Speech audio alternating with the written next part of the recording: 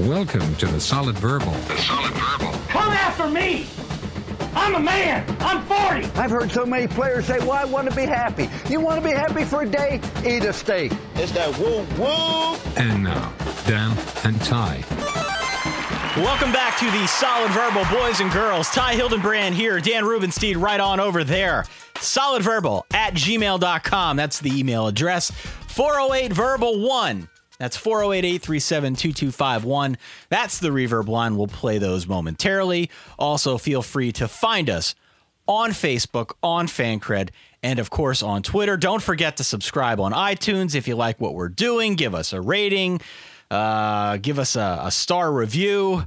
That is a mouthful, Dan Rubenstein. How are you, sir? You know, I'm doing pretty good, although I'm speaking to you with a heavy heart. Oh? I am starting to make peace with the fact that there might not be, excuse me. Let it out, Dan. We're friends here. There might not be two SEC teams in the playoff, Ty. And I don't know that this season counts if that's the case. I'm sorry. Just let it out, sorry. man. Just let it out. God, Ty, they're all beating each other.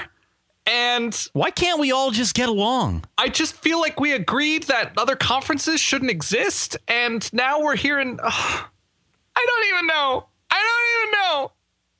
Just let it out, man. It's all right. All right. I think it's gone. You I think good? it passed me by. I think we're good. That came on quick. Yeah. Ty, that hits me like a ton of bricks. I was sitting there yesterday watching the game, seeing those poor SEC teams losing to each other. And it's an emotional time, and not just my life, but I think Big 12 fans feel that for SEC fans. Pac-12, Big 10, ACC, smaller schools, even other SEC teams, the fans thereof. I think they're really it's with a heavy heart that they're feeling for their brothers and sisters. It's going to be very interesting to see what happens to the SEC. Now, of course, the big story as we progress through the week is that on Tuesday night, the playoff committee is going to release its first set of rankings. Yeah. You just know there's going to be one stinker in there. Mm-hmm. There's going to be some variable that no one saw coming and everyone argues about. Just as folks did earlier today when the latest AP and coaches polls were released. Twitter goes just ablaze with different hot takes. We did get an email here from a verballer named Benjamin, and I need to read this because you're talking about the SEC. Heartbreaking, Ty. He says, listen to this scenario. LSU beats Ole Miss. Auburn beats Ole Miss. LSU beats Bama. Bama beats Mississippi State. Ole Miss beats Mississippi State. Bama beats Auburn. All totally plausible outcomes. He said if those 5 teams do not lose to anyone else, if those are the only losses for each of those teams from this point forward, it is not far-fetched that there will be a 5-way tie at 10-2 atop the SEC West, and that 5 teams would be 2-2 against one another. Right. If that happens, the tie would then be broken, Dan, by a series of 7 tiebreakers and ultimately decided by who wins the SEC East. That is nuts. Yeah, that's the doomsday scenario. Everybody loves chaos. Right. Chaos is fun. It gives us stuff to talk about. That's a little too much chaos for me. No 7 tiebreakers. Oh, yeah. No 7. See, because as the Notre Dame fan, I'm afraid that if you put one team in the SEC West into the SEC championship via tiebreaker, that will then give the playoff committee carte blanche to put 2 SEC West teams in the playoff. And again, as a Notre Dame fan, that hurts my team's chances. So that's why I'm rooting against that level of chaos. That said, it isn't that far-fetched. Every situation there, all 6 scenarios that Benjamin sent in are very possible and clearly could happen. I was hoping the tiebreaker would be Jeff Sagarin riding in on a horse and just coming in and saying, it's Arkansas, and then galloping away. Jerry Palm answering trivia questions. The answer is Vanderbilt. I'm away. I don't know if that's what Jeff Sagarin sounds like, but I hope it does. Oh, God. So what'd you think of week 9? Fun week. I mean, unless you're Texas. Yep. But no, it was a fun week. There were good games all day, decent games all day. We had some interesting endings. To say the least. The late night games were interesting at moments. Friday night with Oregon Over Cal was a little bit dicey and took what felt like 5.5 hours. Utah USC was fun late last night. We had a scarier, I think, Auburn South Carolina game than we were expecting. But really, with Florida State off, the story, I mean, Josh Robinson's big ass was a huge story. LSU Ole Miss, obviously, and the missed opportunities and the very slim opportunities that were taken advantage of was a thing. Michigan State, I'm not even sure who Big Brother is anymore. I mean, it was a generally good Pac-12 day. West Virginia, really, I felt, had a very nice day. It was teams more or less, with the exception of maybe the Ole Miss game, cementing where we thought they were. Like UCLA was a team that, like, hey, we won, but we struggled against a not so good team. Like, oh yeah, that's kind of who we thought you were, UCLA. Thanks for being you again. From my standpoint, as I look at the Pac-12, okay, this week was more a means to an end, because next week we're going to get a lot more clarification on where these teams stand now moving forward. We'll find out a lot more about the Pac-12 South next week. Mm-hmm. Stanford plays Oregon. Stanford does play Oregon. We're going to get some clarity on Stanford, because Stanford's offense looked a little better. Can they score with Oregon? The answer, of course, is probably not, but the defense is really good, and we know they've had success against the Ducks previously. I like how you're saying, like, hey, that team can't score on Oregon, like you've never watched Oregon's defense this season. The Don Pelham defense, the brick wall. Everybody can score on Oregon. Let's start the show where we start every show. Let's have a listen to those Week 9 reverbs. Ooh. This is Dr. Bo calling live from Baton Rouge, Louisiana. Guess what, everyone? I'm back. Hey guys, this is Scott from Bangkok, Thailand. Dr. Furious here. Dallas, calling from Honolulu, Hawaii. Hey, it's me. Hey, this is Jay from Taipei, Taiwan, and a proud member of the booming international college football market. Also over here, I met an Asian version of Thai, and it was like looking at an exact photograph. It was an admittedly weak slate of games, but I think the most shocking part about today was the fact that Sean McDonough had no idea who Cruella DeVille was. What? Oh no, Dr. Bo! Connor Halliday thinks that Bo Wallace throw is just hilarious. And that is why they are Ole Miss. Go Tigers. First time in my life, feel sorry for the Vols fans. Watching that first quarter performance must be like watching your ex-girlfriend make out with the homecoming king. The Kentucky Wildcats, we're here to stay in the SEC. Ty, I guess I owe you a bottle of some nice bourbon. Going for it on 4th and goal, up 21-0, with an offensive guard to long snap or touchdown pass, that is so bird. Ty, Dan, I love you. Ohio State loves you. JT Barrett loves you. OHIO. I think I drank so much this weekend in State College that I imagined Penn State went to double overtime with Ohio State.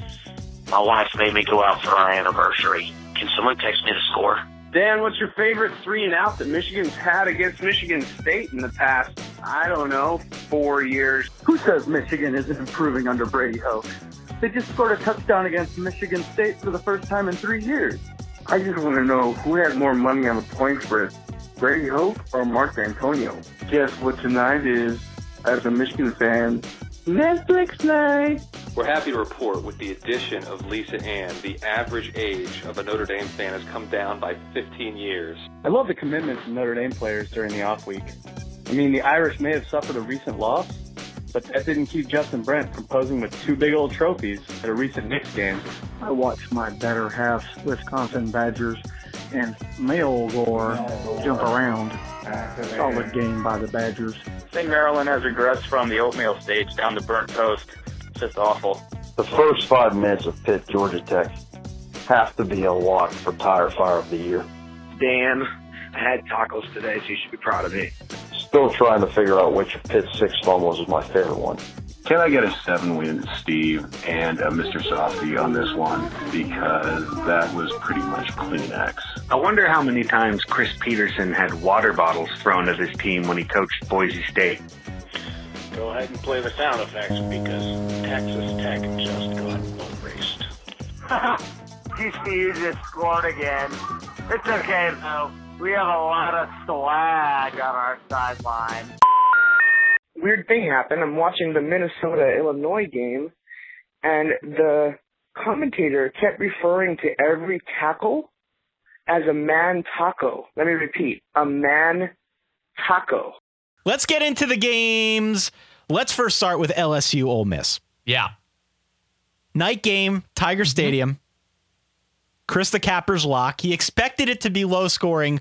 We expected it to be low scoring. This was not rocket science. Maybe not this low scoring, though. No, I can't imagine a lot of people had 17 total points. Not a lot of people out there going 17 total points. Right. First things first. Got to hand it to LSU. We've been throwing the defense under the bus all season, and it still isn't a great defense, but it looked pretty good yesterday. Yeah. Held Ole Miss down to just 313 yards, most of which, if you can't tell from the final score, was in between the 20s. That's what they need to do to keep themselves in the game. And then let's not discount the effort by the offensive line and the running backs against presumably the best defense in the nation, if you believe Football Outsiders. 55 rushes, 264 yards on the ground. Leonard Fournette had a really nice day, literally had his face mask ripped off on a play later in the game, which I've never seen that before. Never, ever. You got to tighten those screws or something, man. You must literally tighten those screws, yes. This is how LSU is going to beat Ole Miss. It's how it is probably going to try to beat Alabama in a couple weeks on November 8th. Yeah. This is LSU. And I actually feel more comfortable now knowing what LSU is. I feel like not only do we know, but Les Miles knows too. Their quarterback situation is a mess. But it does appear as if they can run the football and the defense is getting better, at least in the last 3 games. If this is the LSU team that we have for the rest of the season, this is kind of like other LSU teams we've seen. You know, kind of a murky situation at quarterback, but a good ground game. They're going to try and sloppy it up. They're going to play defense. They're going to try and bash your brains in and beat you with a low score. Right. I am way more confident with this LSU team that we saw on Saturday than I was with the one we saw a couple weeks ago when they lost like 41-7. Yeah, this is an LSU team. I think it's a wild card team. Like, it's so young and so there's not a ton of polish to this LSU team, that they do play with reckless abandon, which is great when it works. And it's obviously, looking at the Mississippi State game from a couple weeks ago, not so great when it doesn't. If a team forces LSU to beat them through the air, which Ole Miss was not able to do, or able to do most of the game, but LSU wore down with that really good offensive line and that 3-headed Fournette, McGee, Hilliard attack. Especially, it was like something like a 95-yard drive at the end of the game. They were able to just make life miserable for Ole Miss. And we got, as everybody liked to point out, we got Bad Bo. And we haven't seen really Bad Bo. We've seen him for a quarter at a time here and there against Memphis, Tennessee, whoever. But we got Bad Bo for the better part of 4 quarters. Sailing balls. Yep. We knew Ole Miss, when we were talking about this game going in, that they could not run the ball consistently, which in a place like Baton Rouge and Death Valley, Tiger Stadium, you need to be able to do that just to give your defense a little bit of the rest, to perhaps take the crowd out of it. And Ole Miss had a couple of nice runs. I mean, Bo Wallace can't do everything himself, and surely did not. And LSU was able, with that sort of wild card, let's just send 6 guys minimum on every play, even with Ole Miss with LSU's own offense putting their defense in a bad situation. They just tore at Bo Wallace and rattled him and sort of had him skittish and running out of the pocket and overthrowing. It's kind of amazing. Ole Miss 1 turnover, LSU 4. Yeah. LSU wins. So it was a matter of Ole Miss not taking advantage of huge spots, missing on 3rd downs, which they did repeatedly. And I mean, Ole Miss was a little bit in the way of lacking discipline. It was LSU winning a crazy wild card Les Miles game. They're baby rattlesnakes compared to the big rattlesnakes that we've seen in recent years from LSU, but those are the more potent predators. So are they? Did I just blow up my microphone with more potent predators? A lot of P's there. We might need to install that pop screen. I think the venom is more potent of baby rattlesnakes, they're more a little bit crazier. Yeah, so you can't really count on them. So I think that's where my my mind is at with LSU right now. I'm Googling baby rattlesnakes and Please venom. do. I'm almost positive that that's the case. Okay. You mentioned Bad Bo. Yeah. Dr. Bo in this game, 14 of 33. Not good. 176, through the air. Also acted like a punk running off the field before the game was over, which is always a class move. Here is the odd circumstance that blew my mind, blew a lot of minds at the end of this football game. We'd be remiss if we didn't mention this. Ole Miss gets the ball back. They're down 10-7. There's 1:19 left on the clock. Yeah. They drive the ball all the way down the field. Nice drive. They get to LSU's 25-yard line with 9 seconds left. Kicker comes out. Looks like it's going to be a 42-yard attempt. Delay of game. Yes. Delay of game. Now, 47-yard attempt. Your kicker, who you're trotting out there, his career long is 46. So what's Hugh Freeze do? Brings the offense back out there. You've got 9 seconds left. You don't have any timeouts, but 9 seconds, you can still get a playoff. Something quick to the sideline, something like that. To the flats, something, right? You can get out of bounds, give yourself a little bit more of a chance of making that field goal. That was the game plan. Instead, Bo Wallace goes out there, decides, F it, I'm going deep. Yeah, he wanted to be in Les Miles' head. Yeah. F it, I'm going deep. Yeah. Chucks it up, double coverage, left side of the field. LSU intercepts the pass, 2 seconds left, game over. Yeah, if you had some sort of crazy look and he thought he had single coverage, but Hugh Freeze basically said, hey, throw it to the flat or throw it away, and we can still compete and win this game. And Bo was just not having it. But, you know, it happens. LSU is in decent shape. They've got 2 losses, and Ole Miss, I believe, will still control its destiny because they lost to a 2-loss team. So, that's right. Who knows? All right. Let's talk about Mississippi State. The Bulldogs win on the road in Lexington, 45-31. Dan, things got a little plucky in Kentucky. Little hairy. Little plucky. Yeah. A win's a win. It is. Good for Mississippi State, but this game I did not feel was a great look for the Bulldogs on defense. Kentucky runs up 500 yards of offense, 390 through the air with Patrick Tolles. It could have been that Mississippi State was rusty from the bye week. No. Or do you think maybe a sign of things to come? I think it's a sign of things that we've already seen. Mississippi State's defense has not been lights out over the course of a whole field. They've been very good in the red zone, but they have given up yards. Texas A&M stalled a lot because of drops in that game. Not that Texas A&M would have won, but Mississippi State has been bend but not breaky, and it's worked for them. And Kentucky's offense is particularly through the air. Patrick Tolles was fantastic on the ground, through the air, and they had broken plays that went for long touchdowns. But you know what? Really good defenses don't allow that. And Mississippi State, and this is, I'm going to take more of a positive than a negative from this game because that felt trappy as hell going to Kentucky against a pretty decent Kentucky team who can move the ball, and having Mississippi State be able to win a game by 2 touchdowns when playing pretty poor defensively and not being able to throw the ball consistently at all. Dak Prescott was pretty good on the ground. Josh Robinson is ridiculous. Yeah, he's good. And so to be able to win a game on the road in multiple ways, despite sort of shortcomings, I think is admirable-ish. I don't want to see giving up 30, 40 points every week from the number one team, just like I'm not super comfortable as an Oregon fan seeing an Oregon team give up 40 points a week and be in playoff contention. That does not make me feel great, but it is something that you can win in multiple ways, and Mississippi State has been able to do that thus far. You're allowed 1 or 2 survive in advanced games and still be considered. Like, I still think they're a very, very good team. If they're giving up this many points every week, they are a good team. Yeah, I like Mississippi State. This was a good game to watch, regardless of how good a team Mississippi State is relative to others. If you were just on the couch at home, I know we joked about this game. Oh my God, CBS, how'd they get this game? This was a fun game to watch. There were a lot of points. Absolutely. There was a bit of a shootout. The game was within 1 score late in the fourth quarter. I never really felt like Kentucky was going to win, but they did have opportunities to at least tie the football game, and it made it a fun watch. Kentucky, not there yet, but on the right path. Absolutely. They are on the right path.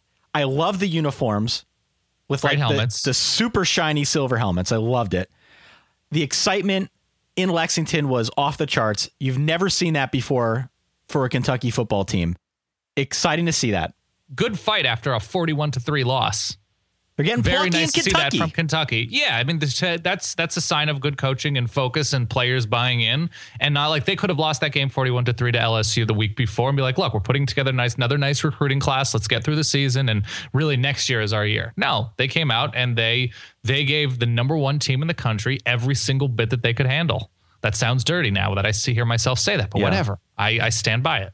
Mississippi State plays Arkansas next week, and the Hogs won 45-17 over UAB. The only highlight from this game, the only reason we're really talking about this game, right? There was a weird play here in which a 350-pound offensive guard for Arkansas threw a really nice fadeaway touchdown pass to a long snapper. It was fantastic. Yes, the fat guy trick play touchdown pass is new to me. And sort of recent experience, and the ultimate Brett Bielema, the ultimate Burt play, and happy to see it. Nothing else to take away. I heard you mention LSU again. I read to you from the Arizona Health Sciences Center website. Okay, don't know where you're going. No, mature animals generally cause worse bites. Is that true? This is another. So I'm not making this up. I'm reading this. This is another story based on a partial truth.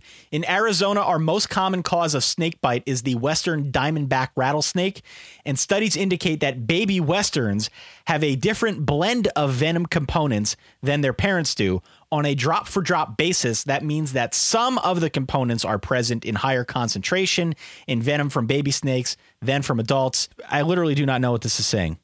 I looked it up on a separate site, and it is apparently a legend that baby venomous snakes are more dangerous because they can't control the amount of venom that they put into their prey. Apparently, it is not true. So can we still call LSU the baby snakes, though? I think that's definitely okay. Let's just roll with that from this point forward. The baby snakes. Let's move on. Auburn 42, South Carolina 35. Wow. So are we at the point where we can start saying death, taxes, and Auburn needing to outscore someone to win? I think we are getting to that point. Yeah. I think Auburn's defense misses some of the pass rushing that they figured that they were going to have early on in the season that they lost due to injury. The Mississippi State game, of course, they give up nearly 40. I mean, the LSU win is still really nice from Auburn. They held them down, but that offense is not a very balanced, potent offense at the moment. They are still but baby snakes. And I feel pretty good about Auburn's defense, but there's certainly a tier below a couple other ones in the SEC. I agree. Zero defense in this game. Right. And as you mentioned, sort of feels like we're right back where we started from with the Auburn defense. Yeah. They're going to need to win shootouts. And this might not be a bad thing for Auburn, by the way. No. And their offense is clicking really, really well. Yeah, they're pretty good at scoring points. And Nick Marshall was great in this game, like 12 of 14, something. He only missed like 2 passes, had 4 touchdowns. So this is a game they're comfortable playing. We said a lot of the same stuff last year against Florida State in the championship. They just they don't have the defense, right? We saw the SEC championship. They give up points, but when their offense is clicking, you are going to need to score 45 points or somewhere in the region to beat Auburn generally. The Kansas State game aside, if Auburn's offense is clicking, which it is about 8 or 9 out of 10 games, which is a pretty nice clip, you're going to need 40 to 45 or else it's just not going to be good enough. All right, I'm going to move on. Very quickly mention Alabama, Tennessee, and Missouri, Vandy, but Auburn plays Ole Miss next week in Oxford. Do you have an early lean? Auburn, Ole Miss in Oxford. I don't think there's too much of a body blow situation for Auburn. For Ole Miss, there certainly is. It comes down to, I suppose, Bo Wallace's confidence. He should be able to move the ball against Auburn. He and Ole Miss a little bit. I would imagine. Do you know what the spread is yet? I will look it up here. I would imagine Ole Miss is going to be favored by a couple, just because it's in Oxford. But that's going to be an interesting game. That's such a hot take from me that it's going to be an interesting game. But I'm looking forward to seeing. Mississippi is favored by 3. Yeah, that feels about right. Looking forward. I mean, the Auburn offense against the Mississippi defense is going to be fun as hell. Yeah. I'm going to have to think a little bit more about that one. And yes, I am aware that I eliminate 2 of the S's in Mississippi. Because, come on, efficiency, people. I don't have time for all of these syllables. Alabama 34, Tennessee 20. other than Amari Cooper being an absolute man-child. Yeah. And Tennessee continuing, to their credit, continuing to play hard for 4 quarters. Do you take anything away from this game? Not entirely. They put up 20 of those points in the first quarter, 27 in the first half, and Tennessee mostly held them down. Alabama went pretty conservative in the second half. No, they didn't want to show a ton. It appears after going up, it was Dobbs and not Worley. I think Nate Peterman started for Tennessee. Mr. Peterman. It was simply not the answer. And I admittedly did not watch a lot of this game. I'm probably going to watch this on Monday or Tuesday just because it was happening on so many of the other at the same time as so many of the other games. So a nice game. I watched about the first quarter and a half on an iPad, and then I just moved on with my life. The only other SEC action, Missouri now somehow 6-2. They beat Vandy. I want to move on. I want to talk about the Pac-12. Yeah, let's do it. Utah 24, USC 21. Mm-hmm. Sarktober. Sarktober is very quickly becoming something you can set your watch to. Yeah. Your watch by. Watch to by. I'm good with either. It's like Lobster Fest or Toyotathon. Sarktober. It just sort of has that ring to it. It's the Nissan Tent event. Something like that. Yeah. So you called this one. This was your lock. Did. You got one right finally. Good for you. 100% of the time, Ty. 100% of the time, I am either wrong or right. Did you stay up and watch this game? I watched the first half, watched the second half this morning. So I did not stay up as late as I wanted to. I actually tweeted out from the Solid Verbal account. They're like, hey, I'm going to sleep. And I'm pretty sure Sark and USC are going to blow this. And I woke up at like 3 or 4 in the morning, just randomly. I don't know if it was to use the restroom or whatever it was. I checked my phone. I was like, look at that. I felt pretty good about myself. Yeah, and I accidentally ruined that tweet by staying up to watch the game. But here's what I did. I think I found a secret to a better viewing experience. Yeah, you told me about this. Fired up Fox Sports Go on the phone as I was falling asleep. I kept the sound on and I put it next to me on the pillow. Mm-hmm. I allowed myself the latitude to fall asleep. Right. But because I had the volume on and because it was Gus Johnson on the call, right, every time there was a big play and he got that booming inflection in his voice, I would wake up. It was like watching one of those supercut games on NFL Network. Yeah. You get all the key points without all the filler. It was the hidden city, man. I'm telling you. It was the whole game in what felt like 15 or 20 minutes. I saw the whole damn thing. It was great. Yeah, it came down. I mean, I think each of the teams only scored a couple of offensive touchdowns. Adoree Jackson had a long kick return, something like 95, 99 yards, something. And I want to say Utah, I saw it. Utah had a scoop and score at the beginning of the game. So low scoring. Both teams were okay, not terrific on third down. Both offensive lines weren't terrific. Both teams leaned on their running game, which succeeded to, Devontae Booker. Both Buck Allen and Devontae Booker were fine. Nothing special at all. And everything seemed pretty even in games like that.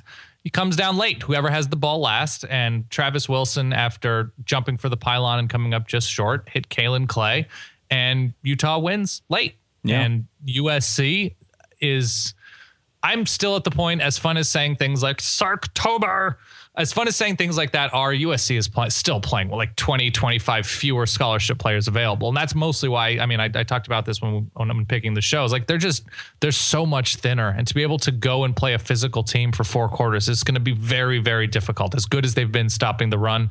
And USC, to their credit, they did a good job. They played to Utah's level, which is a good level, for 4 quarters. It's just, the average talent of USC is so much higher, but at a certain point, it's just a numbers game, and Utah can rotate in and out. Utah has Nate Orchard, who's a fantastic defensive lineman and was, threatening on every single play. And USC just can't counter the waves that Utah was able to put on the field at times. So USC will get there. I don't know what their ceiling is with Sark, but in a situation like this, it's really going to be tough week in and week out. Yeah, and both these teams are inconsistent. It's just what they're inconsistent about. Mm-hmm. Utah's really inconsistent on offense, but they're pretty solid on defense. USC is kind of all over the map. Right. On some weeks, it's going to be offense. On others, it's going to be defense. Utah, by the way, now 6-1. 6-1. Don't get too excited.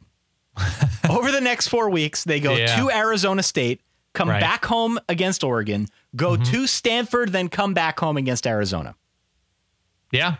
That's a tough stretch there. If you want to get excited about anything, get excited about Travis Wilson's hair because it's still magnificent. What time do you think Utah ASU kicks off? 11 a.m. Baghdad time? Maybe. It's 11 p.m. Eastern. Really? Yeah, it is. Wow. Yeah. So cool. So here's Fox one that you can fall asleep to it. Here's an interesting tidbit. Yeah. For those who listen each and every week, there will be a substitute host in my chair for the next 2 shows. What? A friend of mine is getting married in Mexico. Can I request Mama H to be my co-host? I can ask and see if she's available. Okay, cool. Friend of mine getting married in Mexico, which I'm told is 2 hours behind us. I was looking at the world clock on the phone. Yeah, I don't know if it depends on the part of Mexico, but that generally sounds right, yeah. 2 hours behind. I thought it was 1. I can tweet from Mexico. I can watch this game at a reasonable hour. Maybe that's the secret to watching Pac-12 football. Go to a foreign country. There's a question that certainly has to be on everybody's mind right now. Yes. What is your potato priority going to be? I've read reviews. Tots, smashed, au gratin, baked, shredded, hash brown, home fries. What are we going to do? I got to see what's available first. Okay. Mexi Tots. I've read great reviews. I also got a picture from a friend who's already there who sent me a picture of a menu that said Philadelphia cheesesteak. The ingredients of which were grilled beef tenderloin and cream cheese, which from where I come from does not constitute a Philadelphia steak sandwich. But we'll see what we have when we get there. Eat Mexican food, Ty. I want to. I wanted to last time. I couldn't find it. Okay. I swear to God. I want a full report. Tweet it from the Solid Verbal account. Tweet your proof of that your Mexican food consumption. I'll tweet. We've got Wi-Fi and everything down there. Okay. I'm looking forward to it. My substitute host, I believe, will be Celebrity Hot Tub Ryan Nanny. It will be Ryan Nanny because there is the options for who it could be are the people that sit closest to me, and that's are the easiest people to shame into hosting the show with me. So it was either Ryan Nanny or Mike Prada. Mike Prada is our NBA editor who doesn't know anything about college football, and it was actually a pretty close call. Okay. So Oregon's got Stanford. I will tweet that one on Thursday, although I won't be in the States to do it. Very quickly, USC now 5-3. They've got Wazoo, Cal, UCLA, and Notre Dame on the docket still. Yep. As Jeff in Illinois tweeted us, it could be the triumphant return of 7-win Steve. Absolutely, it could. Elsewhere in the Pac-12, we mentioned Oregon. They won 59-41. This was a neutral site game in Santa Clara at Levi's Stadium, whatever we're calling it now. Right. Marcus Mariota, 5 touchdowns, looked really good. Oregon barely covers a 17.5-point spread. I'm assuming you watched this game in its entirety. I did. What were your general takeaways? Oregon was by far, not surprisingly, the more talented team on the field. Offensively, they were good. The offensive line was pretty decent once again. Royce Freeman is the clear number 1 back, and Thomas Tyner wasn't. I don't think he was even in Santa Clara, who had been starting before the past couple of weeks with Royce Freeman. Marcus Mariota almost has to be as good as he has been because the defense is so bad at tackling. The defense is really good at being in the right place most of the time, running with receivers, following their keys, and then they just slip down everybody and allow for yards after contact, if there even is contact. In Oregon, this is a stat I saw on Saturday, just tooling around on CFB Stats, which, by the way, is the gold standard. Great website. You can get anything and everything you want. Oregon has allowed 142 plays of 10-plus yards this season, which I believe is second to last in the country to Cal. So in terms of defense, this was not the greatest. In terms of if you like long plays and broken plays, this was a great game to watch. Oregon gave up 144 all of last season, 142 thus far. I think Oregon is allowing a great number of plays. So all things considered, with how bad Oregon's been in terms of fundamentally sound defense, and they have in total with talented players on that side of the ball, They're a below average defense and a far above average offense. And if nothing else, their games should be entertaining, if nothing else. I think that's fair. They're good enough to make the playoff. They most certainly, like every other team in the country, have a noted flaw. And we'll see if it's a flaw that's bad enough as they get healthier on both the defensive and offensive line throughout the season to hold them back from winning the conference. At this point, it's hard for me to see, but, it can happen. Yeah. Anything can happen, in the words of Ellie Goulding. Yes. You stealing my Goulding references. I do what I got to do here. How dare you, sir? Stanford 38, Oregon State 14. Stanford finally showing a bit of a pulse. Yeah. On offense. They handed the ball to 9 different ball carriers and threw it to 10 different receivers. So truly a team effort for the Cardinal. Mm-hmm. Kevin Hogan, I thought I saw 277 through the air. Oregon State may not be the stiffest opponent, but it's nice to see Stanford scoring points. That's a plus for Stanford, I would imagine. Yeah, Kevin Hogan, really, and we had talked about whether Kevin Hogan was the answer, and I don't know if they have a quarterback who's ready to be the answer for a team that sees itself as a 9, 10, 11 win program at the moment. So Kevin Hogan appears to be, and had a game that showed that he is their best option, which was needed from him and from the Stanford general offensive coaching staff. They spread the ball around a ton, so the ball was constantly being carried by fresh bodies. They spread it out to receivers in a good way. And Oregon State's not that good. That's a reality too, but Stanford has underperformed all season long against good and bad teams within the Pac-12. So I would say a nice night for Stanford ahead of the Oregon game. There's still a number of questions to me, but if Oregon on defense can wrap up people and they don't have to tackle Tyler Gaffney, they don't have to tackle Toby Gerhart, it's not the same Stanford team that we've seen in the past few years against Oregon. Still a Stanford team that's good enough to go to Eugene and win. UCLA 40, Colorado 37. Double overtime, Dan. I watched this. No defense to speak of in this game. 1,000 plus total yards. The big takeaways for me, Colorado is improving. Absolutely. Sort of like a West Coast Kentucky. Yeah, they're improving. Not the same talent level, but yes, they are coming at it more from this is who we have. This is the talent level we have. Let's maximize it. They are going in the right direction under Mike McIntyre. Mm-hmm. On the other side, my takeaway about UCLA 6-2, by the way, doesn't feel like 6-2, but no. What would UCLA's record be without Brett Hundley? Yeah, they're a 4-4, 5-3 team. He is able to will them to so much because their defense has been so inconsistent. The running game, as good as they played against Colorado, Paul Perkins had a very nice day. Brett Hundley at the end of that game, though, they don't get better over the course of the game. They don't figure teams out. You see the scoring. You see how efficient they are with the ball. It slows down UCLA's just sort of proclivity to excite. And I want to see more. I want to believe in UCLA more, but man, are they just not fun at all. And in Colorado, there's at least a thing where like they are being taught well. Nelson Spruce, when Sefo Lufau, whatever, he's able to deliver, which is some of the time, and he's improved as well. They're dangerous. They can hang with people. Colorado is not at the level of anybody, but UCLA is just sort of like, well, great. Also, how is Brett Hundley under pressure not our newest Nick Foles in a losing effort? Should we download and license the song Under Pressure by David Bowie and Queen? I was thinking that Tecmo Bowl sound, that yeah, that really does feel like something that Brett Hundley would hear between his ears. I'll make that happen. Yeah. For the next time I'm doing a show, I'll make that happen.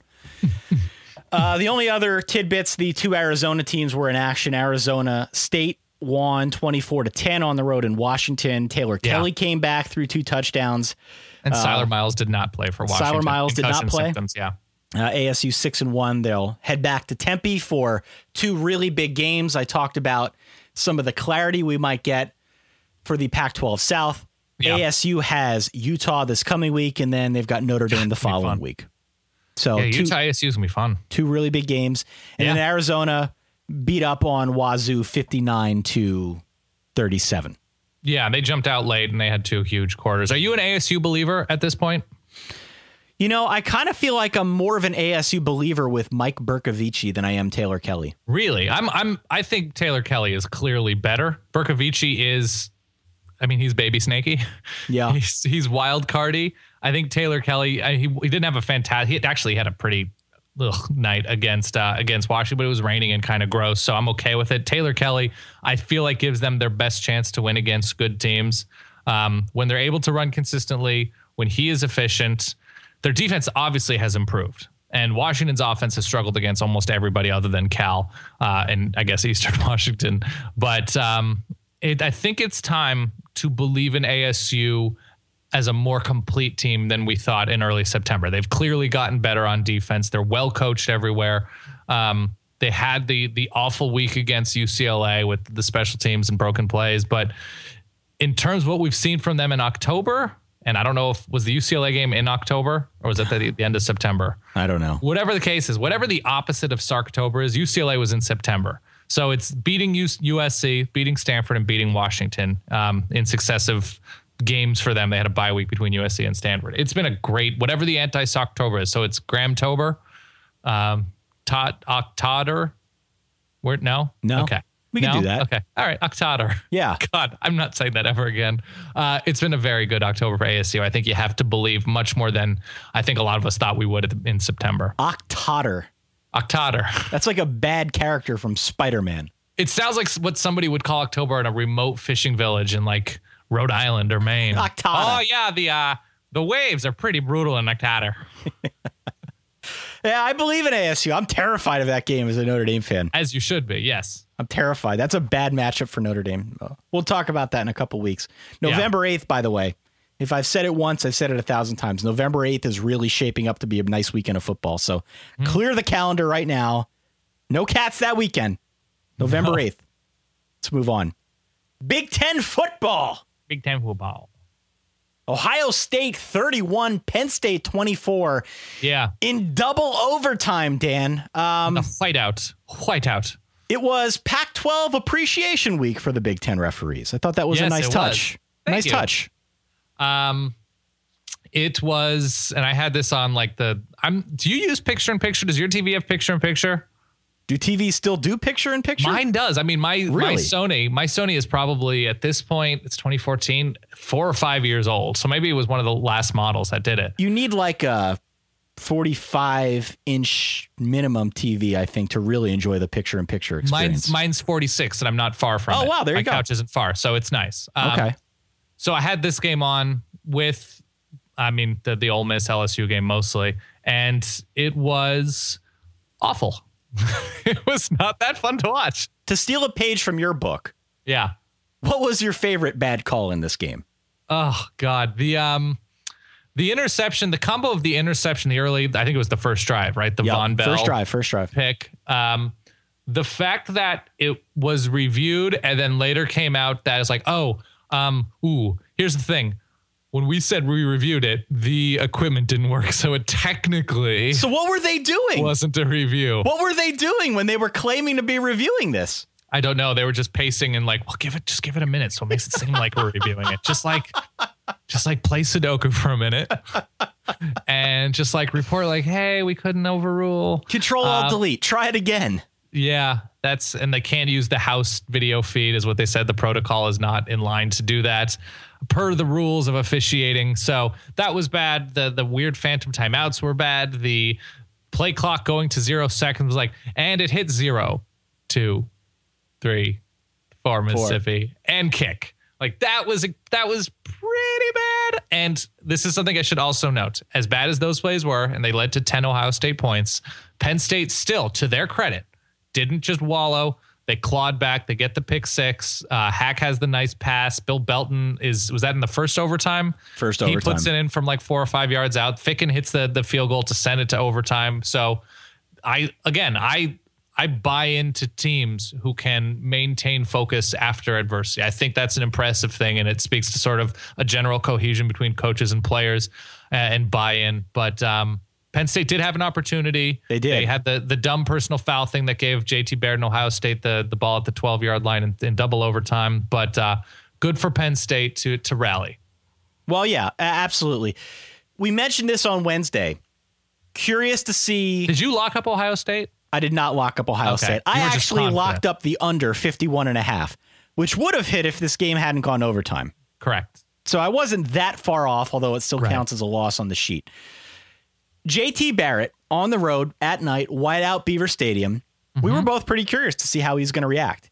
Yeah. He was not the same player he's been the last month. No. The focus of Ohio State's game plan appeared to be the ground game. The ground game was where they focused their energy. 57 attempts, 219, and 2 touchdowns in this game. Just 74 yards through the air, and Ohio State was held scoreless in the entire second half. Penn State's played really solid defense this year. Very good. Really the only reason they're in any of these games, because the defense has played as well as it has. The offense is still really bad. And you're right. They claw and they fight and they're not giving up. I have no idea how they managed to get back in this game, Dan. I really don't. Christian Hackenberg ran for his life the entire game. So far, he has taken it in stride this season. Yeah. It finally seemed to frustrate him a little bit here, and I can't say I blame him. Joey Bosa's a bad man. Penn State gets a pick 6, then a field goal, then a touchdown run. Again, they somehow tack on 17. They ruin my lock of the week. It's okay. Right. They do lose this game by 7. They could have won. Here is one problem I have with Penn State. The offense was always going to be bad because of the O-line. We're seeing now how bad that line is. But here's my problem with the current state of affairs at Penn State. You know I like James Franklin. I love Jimmy Franklin. You know I like you, baby. Great recruiter, has instilled enthusiasm in this program. In due time, they're going to be really good, no doubt. This was like the 3rd or 4th time now where Penn State had a game come down to the wire and they had to execute a 2-minute drill. Every single time it's happened this year, they have looked horribly underprepared. Yeah. Horribly underprepared. Yesterday's highlights included clocking the ball on first down when the clock was already stopped. Yeah. And accidentally burning their final timeout. Yeah. All right. There's a common denominator here. It happens every time. Every time so far, it's been the exact circumstance we saw yesterday.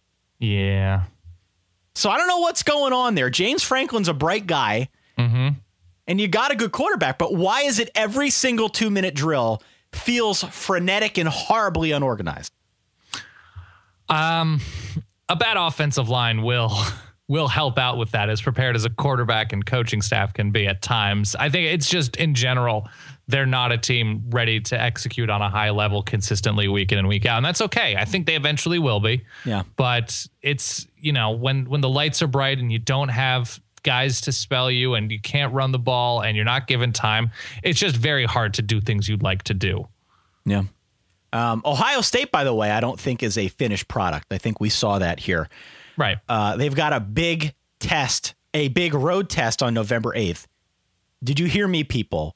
Road test in East Lansing at Spartan Stadium. The address of Spartan Stadium, 325 West Shaw Lane, East Lansing, Michigan, 48824. Okay, I'm writing that down. Yep. That is where the game is. Do not tweet me anymore about this. Do not tell me I need to do my research. I already know I screwed it up. Right.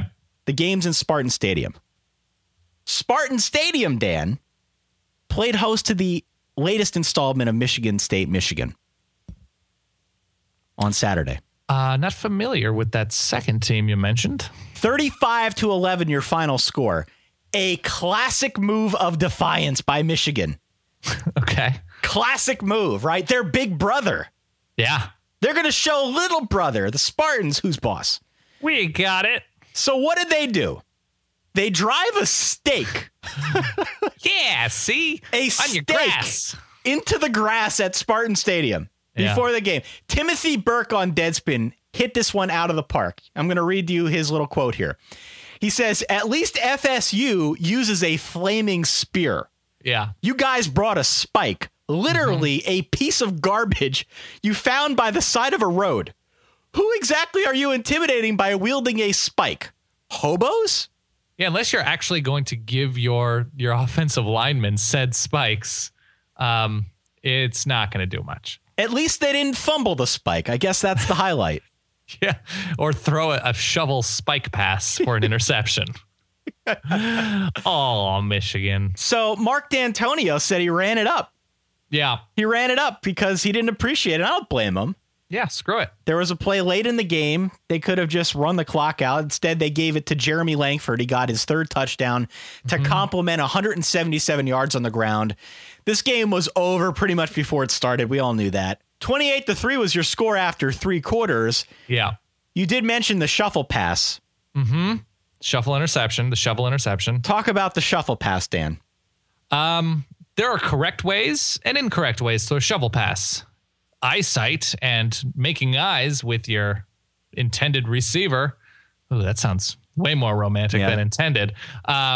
Is the way to go. Devin Gardner was hurried and did no such thing. And between the just like, I think it was a play action. He faked the handoff in the shotgun and pulled it back. And then it dropped another play. A fumble there. Michigan is just a disaster. They are just an amalgamation of every single thing that could go wrong offensively. They don't have a quarterback. They don't have a line. They don't have consistent skill players. They don't have a plan. They don't have good coaching. There's not much in the way of anything positive to take away from anything that has to do with Michigan. Offense or defense has been fine. They weren't great against Michigan State, but you can only do so much when the offense puts you in terrible position after terrible position. And Michigan will eventually get a coach better prepared to deal with the rigors of Big Ten football. I don't know. Rigors feels like a very big word for what actually you need to be able to do to win in the Big Ten, which is just to have better athletes than most teams and out execute. Even just watching Michigan come out in the second half. You want to hear my impression of Brady Hoke's strategy and adjustment at halftime? I would love to.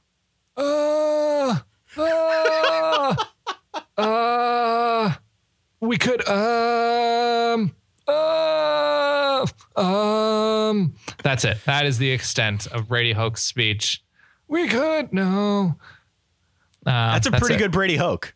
Thank you very much. Brady Hoke, by the way, apologized for the spike incident. That's stupid. Don't apologize for that.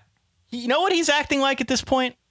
Between the spike and all the other stuff that's going on with Shane Morris and the concussion, and he's acting like George Costanza trying to get fired from the Yankees. Yeah. He's trying to get a deal so he can take that job with the Mets. I would say I hate when people do something that's aggressive and then people don't react the way they think they're going to react and then they apologize. Come on. Own that, Brady Hoke. Go down swinging. Own it. They're like, yeah, we wanted to do something to pump ourselves up. It didn't turn out it, but screw it. Like, we like being aggressive and we are unified and we're all in this together. Like, own the stupidity. My life philosophy is always embrace. Dude, embrace that. Come on. Elsewhere in the Big Ten, Nebraska runs it up on Rutgers. They win by 18 thanks to Amir. Amir Abdullah, a school record 341 total yards, Dan. He is their entire offense this season. Is that good? Is that a good stat? That's a video game stat. He's ridiculous. They're going to miss him, and he is maybe the best running back ever to play for Nebraska. And so I am happy that we get a chance to see him. And I put Nebraska games when they're on full 46-inch, not the picture-in-picture. Because Amir Abdullah is worth it. Yeah, the full 46. Yeah, Rutgers isn't that good, and Nebraska is pretty good. I wish they had better quarterback play. And Randy Gregory is somebody that puts the fear of God into me. Yeah, in the best possible way. And it actually secretly, not so secretly, it's been a very good defensive end year in college football. Yeah, it has. Just between Randy Gregory, Ryan Mueller at Kansas State was just completely unblockable against Texas. Joey Bosa with his 6 tackles, I want to say 2.5 sacks. It's been, in terms of great, Mario Edwards at times for Florida State. I'm surely leaving off a ton of people. Kakaha at Washington. Sure. Quietly, he's technically an outside linebacker in that scheme, but for pass rushers in general, it's been a fun year. Wisconsin 52, Maryland 7. Door activated. Melvin Gordon finished with 122 yards. He had 3 first-half touchdowns, Dan. Again, your final here was a 45-point thumping in favor of Wisconsin. Give me one good reason why Randy Edsall should not be fired at the end of the season. Give me one good reason. They probably owe him a lot of money. I think that's a pretty good reason. When that's the only reason, things are not good. Yeah, Maryland, I think they'll be okay. I think they'll be fine. They should be able to recruit relatively well. When you have skill guys, though, they don't have bad skill position talent. No, but you need more than that. You need more. But when you have those kind of players, CJ Brown is not particularly good. But they still have no identity. Right. They have no identity. They're not a great team. I don't know what to tell you. It frustrates me. I think you expected more, and I think I know I expected more, and we were wrong, and that happens. I'm a year early on everyone, so next year they'll go like 10-2. Yeah, Stave wasn't. Yeah, I was real big on Ole Miss last season. Stave, not a great day. Sometimes when I watch Wisconsin games, and they're one of those teams that you just sort of flip through, you can't really stomach a full Big Ten game at points on noon Eastern. No. When Melvin Gordon, if he is a team captain, I've seen it a couple times when you go out to shake hands with the other team captains for the coin flip. I want him to, in my head, I picture him saying, "Hi, I'm the offense. I'm the offense. I'm Melvin. I'm the offense. I'm the entire offense. Hi. Nice to meet you. I'll see you out there." And finally, Illinois beats Minnesota. The drive for 6 wins still alive. 6 in Champaign. Sort of a surprising result. People were high on Minnesota. They were leading the Big Ten West. Yeah. And TCU fans not happy with this. No, this is not a great game. TCU fans with the collective, you had one job. Yeah. One job, Minnesota. Beat Illinois. TCU, by the way, taking that frustration out on Texas Tech. Oops. Hanging 82 on the Red Raiders. Your final 82-27. Again, 82 points. Clearly going for the jugular at this point. They feel they've got something to prove. I feel they've proven it. Trevon Boykin, 22 of 39, 433 passing yards, and 7 touchdowns, Dan. Wow. Yeah. Wow. What a performance. May I put you on the spot? Please. That's what I do. Yes. Who are the 4 best players in the country? Okay, not who are the 4 best players, because I would probably have Kakaha on there from Washington. Who are the 4 players that you feel like are certainties through week 9 to be invited to New York? Amir Abdullah. Okay. I'm going to leave Winston and Gurley out just because I don't know what their status is. Right. They're not certainties by any Winston means. had maybe the best second half or best half of football of any quarterback this year against Notre Dame, just in terms of what he's able to do in a rhythm, or one of the best halves. But yeah, he's been up and down. So I'm going to leave those 2 guys out. But Amir Abdullah, I think Marcus Mariota. Yeah. You think the quarterback with 24 touchdowns to 1 pick and a win over Michigan State? You think? I think finesse quarterbacks don't get a lot of attention when it comes to the Heisman, but I'll allow it. Okay. Trevon Boykin's got to be in there. Yeah. He's got to be in there. Right? He has to. Who's your 4th guy? I would have been very clear on Dak Prescott had he not struggled a little bit against that's what I'm Kentucky thinking yesterday. too. Amari Cooper? I would probably, and I don't have his line off the top of my head. I'm going to look it up right now. If you're going to go with the receiver there, I have no problem with Cooper. Kevin White? I think Kevin White had his first down game against Oklahoma State. So maybe before yesterday and even after yesterday, it might be Kevin White. If you read any of the preseason publications, quarterback was the big unknown for TCU. Can he adjust? Can he fit into this air raid system? Clearly that's working out so far. I would say so. Also, you know who else I would include in that? And he almost assuredly won't get there. Tevin Coleman. I'm going to use my old joke that I still like and that you still like. So we're going to still use it. He doesn't have, do you have a favorite Tevin Coleman game where he didn't go for 100 yards? Yeah. He's good. He's against everybody for Indiana, mind you. The degree of difficulty in playing for Indiana is higher. And he's great. 130 against Michigan State, over 200 against Iowa. Maryland, he goes for 122, Missouri, 132. he's just fantastic, a fantastic individual talent on a team without a ton of that. So I don't know if he makes New York, but I would very much like to hear his name, and I would very much like to keep talking about him in that sort of conversation deep into the season if he keeps doing what he's doing. All right, I want to talk about West Virginia, Oklahoma State, and very quickly about K-State and Texas. But you're picking now, gun to your head. Mm-hmm. You are the selection committee, Dan Rubenstein. Who's the best team in the Big 12? TCU. Yeah, I agree. I feel pretty confident about that. Yeah, I think their ability to win in multiple ways. I think the progression of the offense from last year to this year and opening things up and having Catalon and Gray, they're good. Their defense can score. It's a good scoring defense. They stop people from scoring and they themselves score, which is it's a fancy little way of playing football, being complete. And I think TCU on a neutral field who I'd feel most comfortable with, very quickly followed by Kansas State. All right, West Virginia 34, Oklahoma State 10. West Virginia now officially bowl eligible. You mentioned that Kevin White had a bit of a down game, and he did, but... Didn't we have a West Virginia bowl eligibility talk after week 2 or 3? Yeah, we did. This has been a great story this season. Dana Holgerson at the start of the year, right? When we did our previews, what's his deal going to be at the end of the season? Where's he going to be? Is he going to be coaching the team?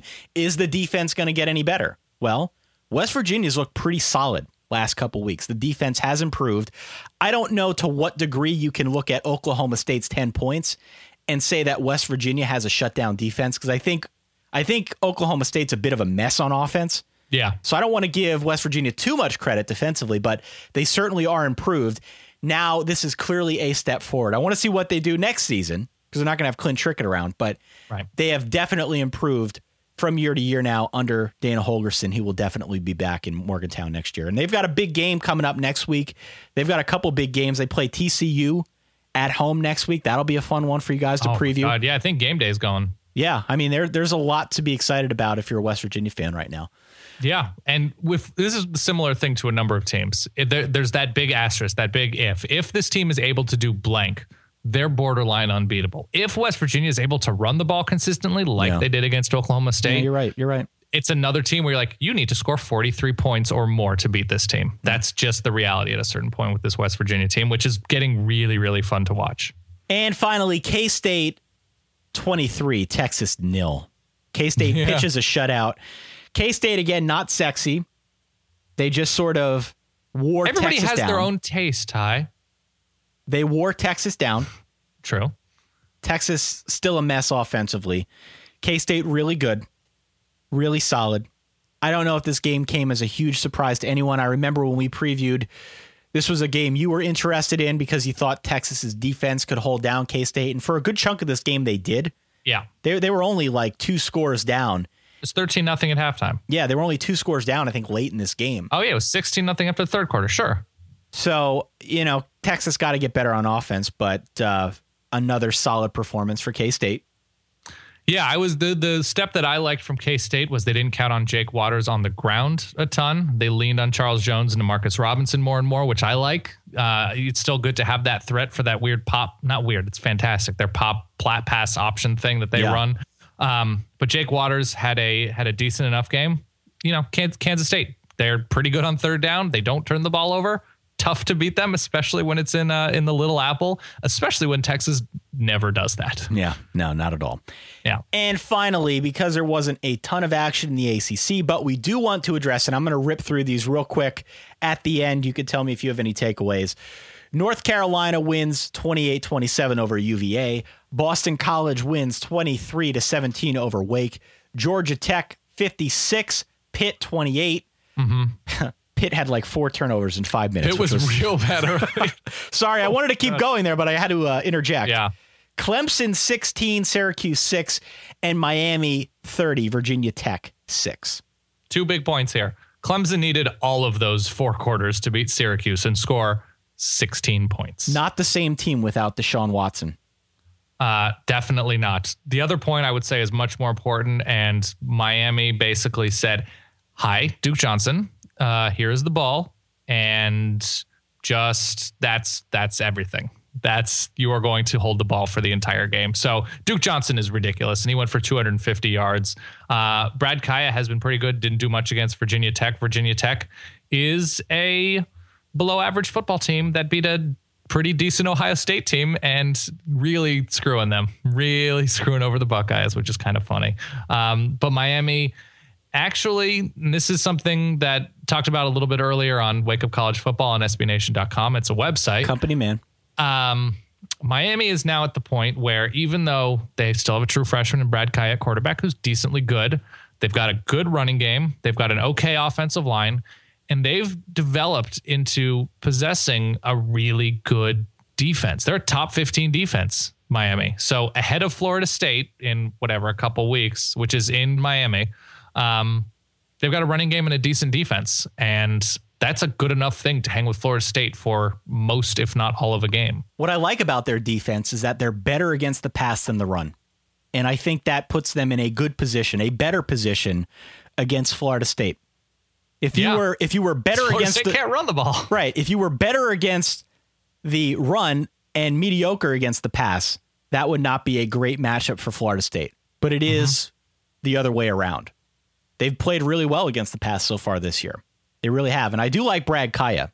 I think it might take a little while for Miami to fully grow into what it's going to be with him at the helm. Right. But Al Golden's got something here. He's got something in Brad Kaya. He definitely looks the part. Absolutely. And I am intrigued by that Miami game in a couple weeks against Florida State. I don't think they're good enough to beat Florida State, but are they good enough to hang around with them? Good enough to take advantage of mistakes? Sure. You know, Florida State has not nearly been as invincible as they were a year ago. Is Louisville good enough to hang with Florida State this coming week? That is very interesting to me because they might have a top 5 defense in the country. Granted, it's against the teams that Louisville's played against, but Thursday night at the Papa J, you never know. Crazy stuff has happened at the Papa J. The Papa J. Surprisingly, the Louisville offense, now they're dealing with their own amount of attrition from last season. Right. The offense has not been up to snuff. Bobby Petrino will eventually, assuming he stays, will eventually craft a top 15, top 20 offense there year in and year out. We would assume. The defense this year, though, according to the S&P Plus ranking on Football Outsiders, is 4th. That's pretty good. That's pretty good. I would say so, yes. They're going to test Florida State, so don't think they'll win, but I do like their chances to at least hang with them. That's all we got here, Dan. Yeah. That's all we got. May I ask you a question? And I am going to be very specific that I do not want to prolong this. Sure. Who are your best 4 teams in the country? Best 4 teams in the country now? I don't want to go through hypothetical scenarios. I don't want to do any of that garbage because it's just a waste of our breaths. But right now, if the playoffs were to start today, who to you are the best 4 teams in the country that you'd like to see in a playoff? Best 4 teams in no particular order.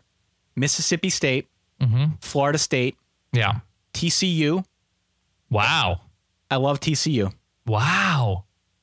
And I do not honestly believe that Oregon is one of the 4 best teams in the country. That's okay. And I'm not saying that just to rattle you. And I'm also not going to put I'm also not going to put Notre Dame in there. Right. I'm not going to put Notre Dame in there. But so who's your 4th team? 4th team, I think Alabama. TCU, Alabama, Florida State, Mississippi State. Yeah. Yeah, I don't think I would put TCU that high. I would be fine with either Oregon or God. I really, in my heart of hearts, think you need to be a little bit more complete than Oregon is at this point. I'm curious to see what they do against Stanford. But yeah, I would say. Here's the thing. Here's a dilemma for me. I'm trying to be as objective as I can with this. I wouldn't mind seeing Oregon play any of these teams. Sure. I really would. I'm not rooting actively against Oregon. Right. I don't believe looking around that you can ignore what's gone on in the SEC West. I wouldn't put Michigan State in ahead of Oregon. No. Because of their head-to-head, and I think Oregon has much better wins at this point than Michigan State. The things that you are saying about Oregon, that I am saying about Oregon, are true to a certain extent about Auburn.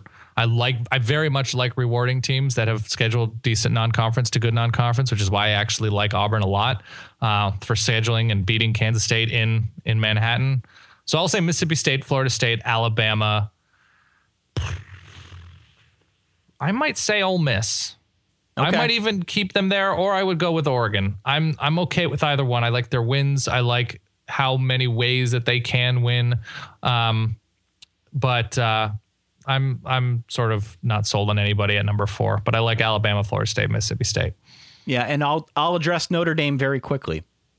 The problem with Notre Dame right now, it's not that they're not a good team, and it's not. Oh, they're very good. They're a very good team, and there are plenty of circumstances where they could find their way in there. We're not going to talk through hypotheticals. I don't want to prolong this any longer. Sure.